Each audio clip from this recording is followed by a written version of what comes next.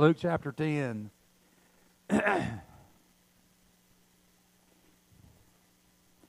tell you, I just think I have an excess of fluid in my head because it keeps leaking out this morning. And, yeah. We need some more water in the baptismal pool anyway, don't we? Okay. I want to say one thing before we get into the message, and that is this, and it's been said many times already, that God is worthy. God is worthy. God is worthy. Yes, He is. So we hear that and we understand that. We believe it. But are we willing to allow ourselves to take a position at His feet and listen to what the Master has to tell us?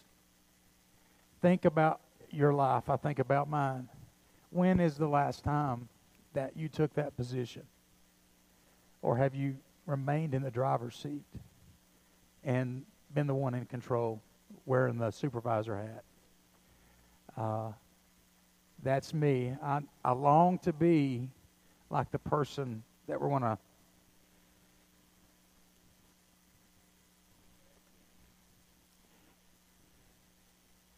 talk about today.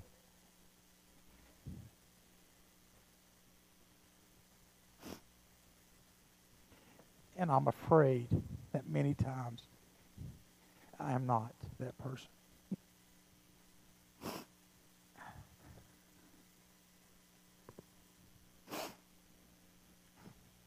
Give me just a minute. I'll be okay. Okay. Everybody breathe. I feel like everybody stopped breathing. I feel like I stopped breathing. Okay. So, God is worthy. Do we appreciate that? Do we understand that? Do we take our position in that statement? I don't think we do as often as we should, and I'll tell you why. I think it's mainly because we don't appreciate time. We try to accomplish so much in a day. We teach our kids from very young ages you need to be capable of getting up, doing this, going here, going there, spending time here, practicing there, studying here. Then you need to go over here, and you need to go over there. And then you need to get home, and you need to get in the bed and go to sleep. And we do this to them because we do it to ourselves, because we have so much to accomplish in a day, so much to do. And then at the end of the day, we're so exhausted and so tired, we can't even remember what we've accomplished and what we have left to do. And we can't even remember where the list is that we made so that we wouldn't forget to do these things. So we don't appreciate time. We take it for granted. We assume that we're always going to have time. Like when we're kids and we think our parents are always going to be there. And then we grow up and they grow up and then one day they're not there. And we feel like we do on the day we get married. And my spouse is always going to be there. We expect them to always be there. And we keep thinking, I've got time, I've got time. And C.S. Lewis said this about time. It's so smart, so funny, so true. He said, the future is something which everyone reaches at the rate of 60 minutes an hour. I'm going to say that again. I need to hear it again. The future is something which everyone reaches at the rate of 60 minutes an hour. And that's true, isn't it? I mean, it doesn't matter if you're sitting in a doctor's office waiting to get in, if you're watching a movie, if you're at a ball game or watching television, the hour that just passed, the same amount of time for you and the same amount of time for me. And, you know, as I was thinking about that this week and as I thought about time and how I spend my time and how I waste my time, I thought about those people all those years ago that had the opportunity to walk with Jesus and be with Jesus. And I wonder if they realized how precious their time with Him was. My guess would be that they're a lot like us, and probably not. And when He was gone, oh, how they longed that He were still, for Him to still be there, that He was still with them. So as we think about that and think about how precious our time is that we do spend with Him, I want us to look at Luke chapter 10, and we're going to begin with verse number 38. And we're going to read about Mary, Martha, and Lazarus. Now it came to pass as they went that he entered into a certain village, and a certain woman named Martha received him into her house. And she had a sister called Mary, which also sat at Jesus' feet and heard his word. Let me read that again. I put the emphasis on the wrong syllable. I put the emphasis in the wrong place. Okay. And she had a sister called Mary, which also sat at Jesus' feet and heard his word. But Martha was cumbered about much serving, and came to him and said, Lord, dost thou not care that my sister hath left me to serve alone? Bid her, therefore, that she help me. And Jesus answered and said unto her, Martha, Martha, Martha, Martha, Martha. Thou art careful and troubled about things, but one thing is needful. You are troubled about many things, but one thing is needful. And Mary hath chosen that good part, which shall not be taken from her. Mary is where she needs to be. I will not move her. We'll stay there. So we know from other passages in the Bible that the town that they're talking about here is Bethany, which is just a few miles away from the place where Jesus' body is going to soon be laid to rest. And as we read through the Scriptures, we understand that he made a habit of kind of stopping in at this house, because these people were his friends. And he enjoyed spending time with them. Whenever he was in the neighborhood, maybe he loved the way that Martha could whip up a Martha Stewart meal. And she was a good cook, possibly. And maybe Lazarus was a good friend to Jesus after the death of John the Baptist, maybe. But I think that it was more something about Mary that Jesus enjoyed, and something that I think you and I can learn from today. Something that we probably thought we had learned already, and probably feel to some extent we do, but do we really?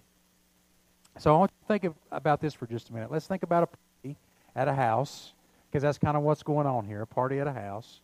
You got Lazarus, and he's stretched out on the floor, and he's reaching for the chips and salsa. And you've got the disciples, and they're laid out all over the furniture, watching the game. And you got Martha in the kitchen, and she's chopping and stirring and cooking and baking, and as Scripture said, distracted by all the preparation made. And she's wishing she really had somebody there to help her cut up the vegetables, because it's just getting to be much. But the Bible says Mary wasn't with either of those two. She was in another place. She was at the Lord's feet. And she had a privileged position. A privileged position that really anybody in the house could have had they chosen to be there. It's a position that you and I can have if we choose to be there as well.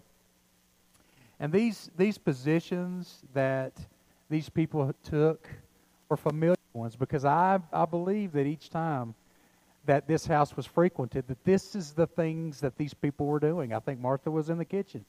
I think Lazarus was laid out. All the women say, just like a man. I don't know. Maybe not. Maybe not. But Mary realized the importance of taking advantage of each moment she had with Jesus.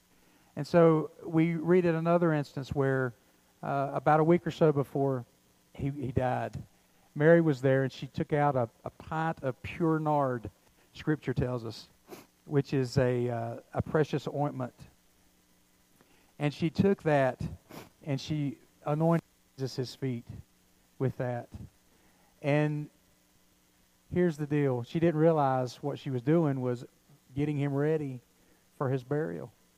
Getting him ready for his burial.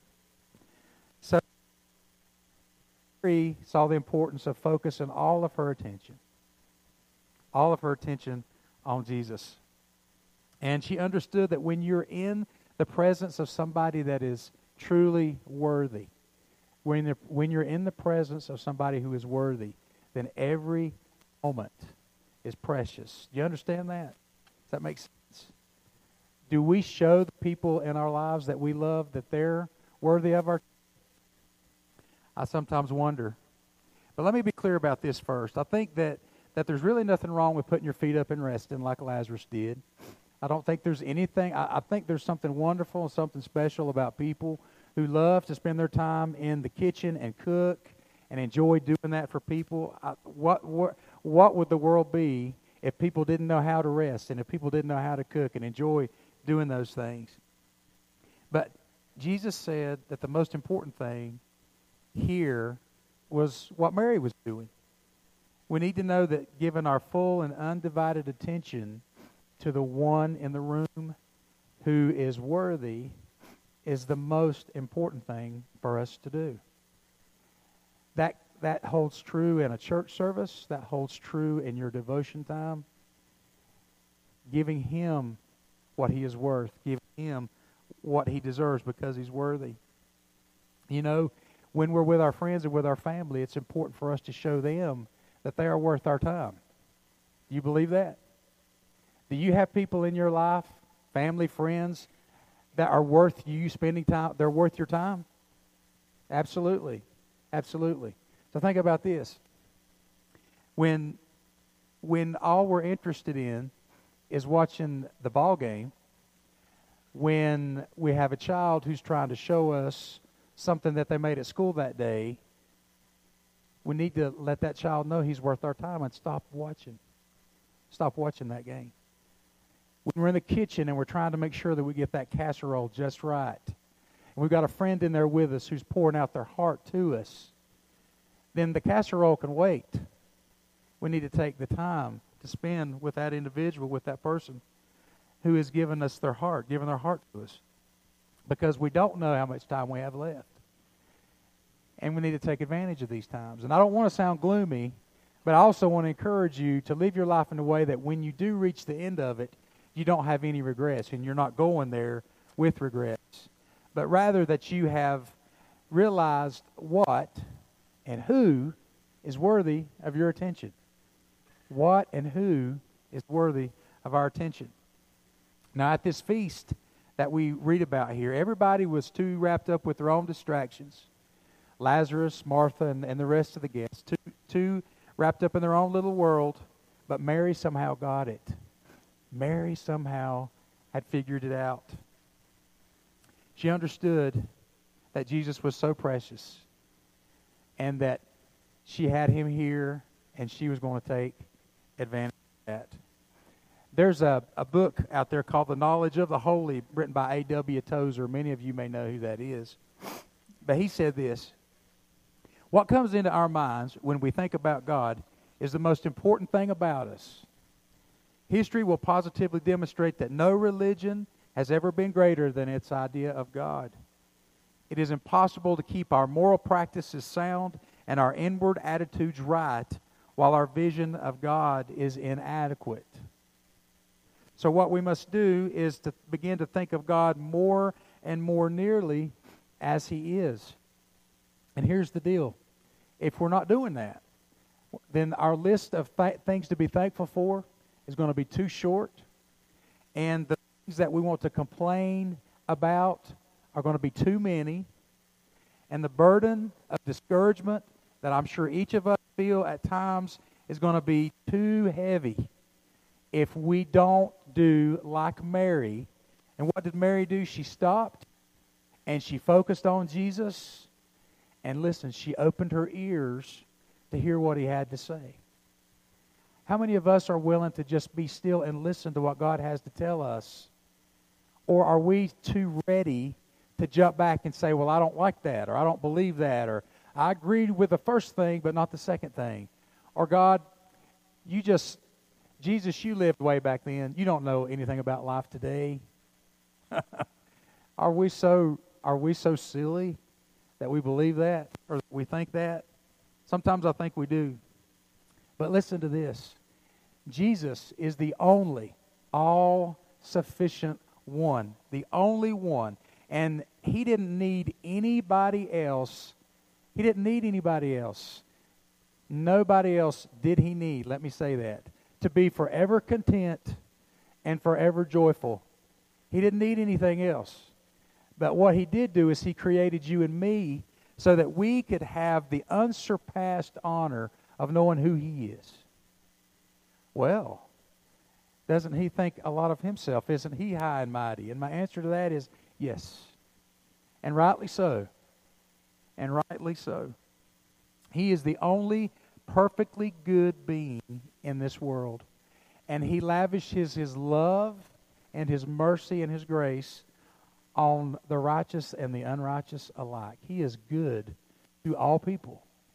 Are you breathing? He is good to you. Can you see me? He is good to you.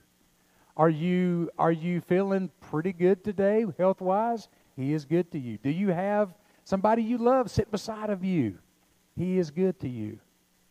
Are you okay sitting by yourself because he's with you? He is good to you. He's good to all of us. And he's not just good for those things. He's good for everything that needs some good in it, like the government. He is all we need for a good government. He is all we need for a good character. He's all we need to be a good parent. He's all we need to be a good friend. He is all that is good, and we lose our way without him. We lose our way without him. So Mary's position looks a little better, doesn't it? A little more important, a little bit more like I need to be with Mary at the feet of Jesus. I need to be there. And I tell you what, in this world, everybody, I don't care how much they love you and tell you they will never do it, but everybody in this world will eventually let you and me down. Everybody. I have let my wife down. I've let my son down. I have let everybody down in one way or another. Sorry, but I'm not perfect. And that's just the way it is. And we're learning to live this thing together, to love each other, to forgive each other, and to move on. Isn't that what God's trying to show us? But he's also showing us that in the middle of a world where you can't trust anybody, he is completely trustworthy. Completely. For everything. Completely trustworthy. He will never fail you. Never. He will never forsake you. Never. But you'll understand, I've been sick for a month, and the bills are piling up, and the kids are driving me crazy, and blah, blah, blah, blah, blah. But he is with you. And he has mercy and strength and grace enough for every moment of every day. And if you'll remember, to take the words of an old secular song, I beg your pardon, he never promised you a rose garden. And the biblical way of saying that is, in this world you will have trouble. But I have overcome the world. Trust me, he says. Trust me, he says. I will never leave you. I will never forsake you. So you can count on him. You can count on him for everything. He's our hope in this life. He's all we've got. He is all we've got. And he is a loving and giving God. And we need to try to understand that. And we need to allow that. We need to allow God to love us. We need to allow God to take care of us. Don't be so self-sufficient, because you're not. You're going to end up one of these days with no energy, maybe no friends, and nobody around you because you've been so driven, that's all you cared about. But when we take the time to spend time with the people in our lives who are worthy of spending time with, and most especially, the most important thing, like Mary, if we spend time at the feet of Jesus, at the feet of the Master, and open up our ears to hear what he has to tell us, then there is wealth. There's treasure there. There is life there. There is hope and peace and mercy and grace. Never ending. Never ending. And we got to think about the nature of God too, people. God is holy. He is perfect. He is holy. He is righteous. And he is holy. The best person on this earth, whoever that may be, haven't found him or her yet, but the best one is like a disease-bearing mosquito compared to him. Let's just, as low as we can get. Maybe an amoeba, or I don't know. But that's how they compare. That's how we compare. And in spite of all of our sin, our sinfulness and our stubbornness, and there's that aplenty in my life, He has amazingly chosen to be self-sacrificing towards me. Self-sacrificing in that He gave His life for me. He laid down His life. First of all, He left the perfect companion, His Father in heaven. He left Him to be with me, to be down here with us. Yeah, He took off His robe and His crown, if that's the way you want to look at it. And He came down here to be a mortal, to be a human being, to save us. To save us. And so many don't want that saving in this day and time because they don't understand it. They're under delusion. They just don't see it. And that's why it is up to us. We have the privilege of taking the good news and the light out into a dark world. Not because we're better, and not so we can say, nah, boo-boo, you're bad and I'm good. No, that's not why we go out there and do it. We go out there and share this good news because people are dying and going to hell, a very real hell. Hell is forever. Hell is, I don't even know what to compare it to right now, but it's awful. It's the worst possible thing, and it's real. And the opportunity is, here's Jesus. Hey, I want to save you. I want to forgive you of your sin.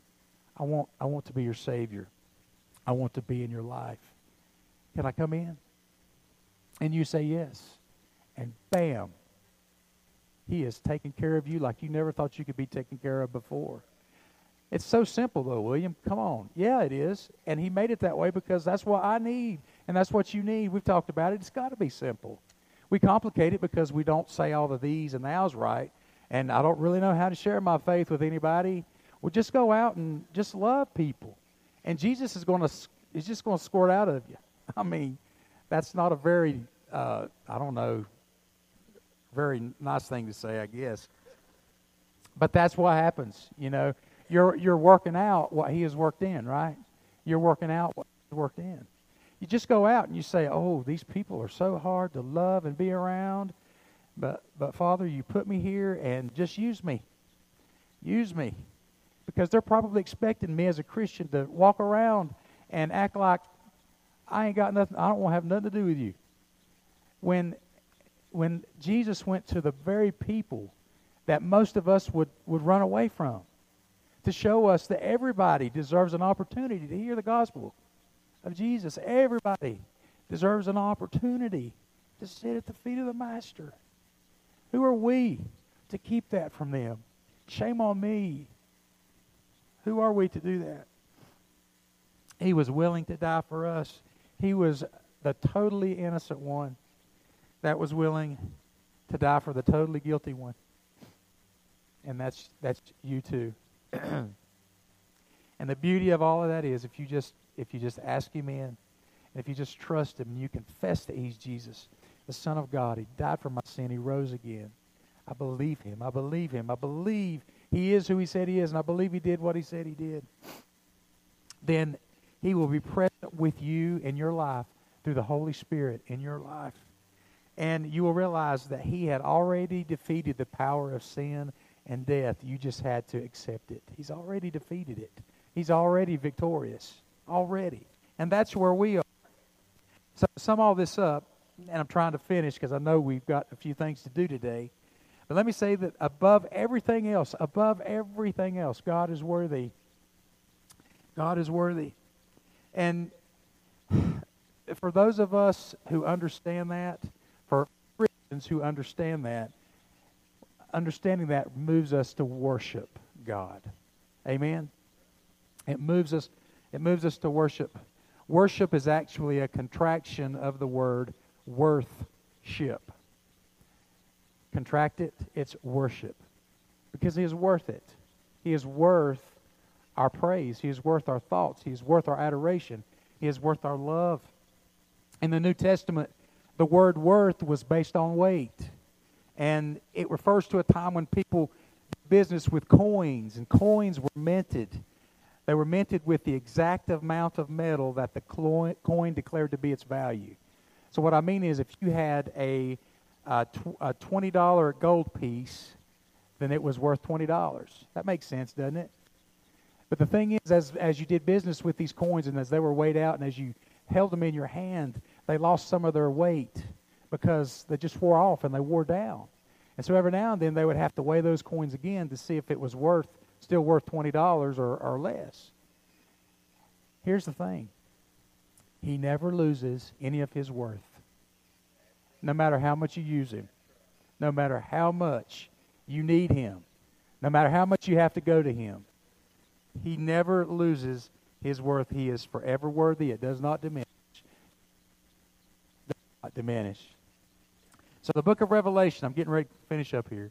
The book of Revelation declares that one day those of us who have put our trust in Christ will find ourselves moved to worship in a way that we never have, in a way that will absolutely blow our minds. Are we going to worship in heaven? Absolutely. Are there going to be other things that we do? I believe so. But boy, are we going to worship. You might say, I don't enjoy that. I don't think I want to do that. I think you will. Let's get started now. I think you will. So I think we're going to be blown away. And here's what we'll see as we sit at the marriage supper of the Lamb, as we look around and we see all these majestic, beautiful, angelic beings that are bowed down to God. They're going to be singing, "You are worthy, our Lord and God, to receive glory and honor and power." Revelation 4:11. Worthy are you, O God, to receive power, wealth, and wisdom, and strength, and honor, and glory, and praise. Revelation 5:12. In Revelation chapter 7, John describes this. And all the angels stood around about the throne and about the elders and the four beasts, and fell before the throne on their faces and worshiped God, saying, Amen. Blessing and honor and wisdom and thanksgiving and honor and power and might be unto God forever and ever. Amen. Do you see the desire and the effort given to use words that adequately describe him and tell him what he means to us? They fall short. We sang a song to start off with today. Worthy's not enough, but worthy's all we got. And so we use the word worthy. But maybe one day, I don't know, this is just my imagination running. Maybe one day he'll give us a word that we can use that adequately says how we feel. Or maybe he'll just look at us while we're just speechless with tears in our eyes maybe, or maybe not, and our mouth dropping to the floor, and like, I'm in heaven and there's God. What can I say? What can I say? And maybe he'll just look at us and he'll say, I get it. I get you. Come on in. I don't want to diminish or minimize that in any way, because it's going to be a glorious, glorious time. But let's go back to Martha, sweet little Martha. We all love a Martha in the kitchen, running around, knocking the pots and pans together, maybe sounding like she's cooking when really she ordered takeout and trying to make it sound like, I don't know. I don't think that's it. But Martha went to Jesus because Martha knew that I'll just tell Jesus what Mary's doing. I mean, if he can't see that she's just sitting there doing nothing, I'll just tell him that's what she's doing. Because everybody has a little bit of a tattletale in them, don't they? A little bit of, look how hard I'm working, and look how little she's working or he's working. Lord, don't you care that my sister has left me to do all this by myself? Tell her to help me, please. And you know what he said? What did he say? Martha, Martha, Martha, Martha, Martha. You are anxious and troubled about so many things, but one thing is necessary. One thing is necessary, and Mary has chosen that good position. I will not take that away from you. I will not take that away from you. So here's my encouragement to you this morning. Don't let the world take that away from you.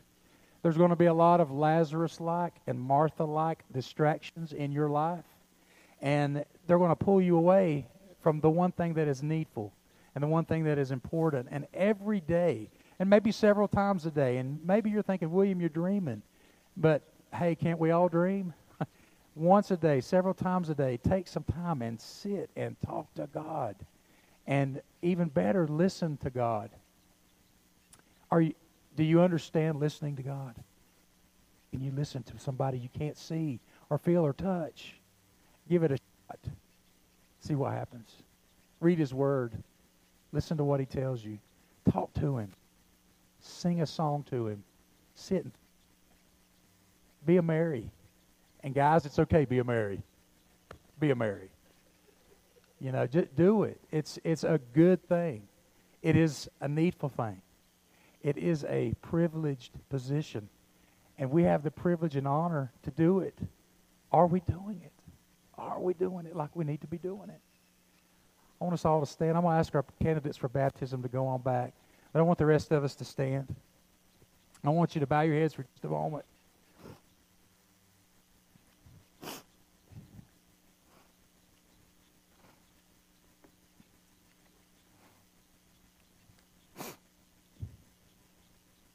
And just close your eyes. I know that may be uncomfortable for some, but I just want you to focus on a few things. And once again, the all-sufficient God became so self-sacrificing when he gave his life for us. He didn't worry about the things on his to-do list that he had to get done before he did what we needed.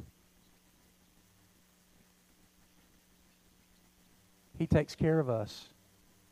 He never leaves us and he never forsakes us. And we can't even take the time to take a few minutes out to spend with him. You know, it's good that we turn our radio stations to Christian music. I think that's awesome. It's good that we listen to preaching. That's a wonderful, good thing as well. But do you ever take time out just to push everything else out of the way and sit at his feet? Listen to him and what he has to tell us. Because I'm here to tell you that what he has to show us and tell us in these moments in church and in those moments when we're by ourselves, he tells us the things that we need to keep us going.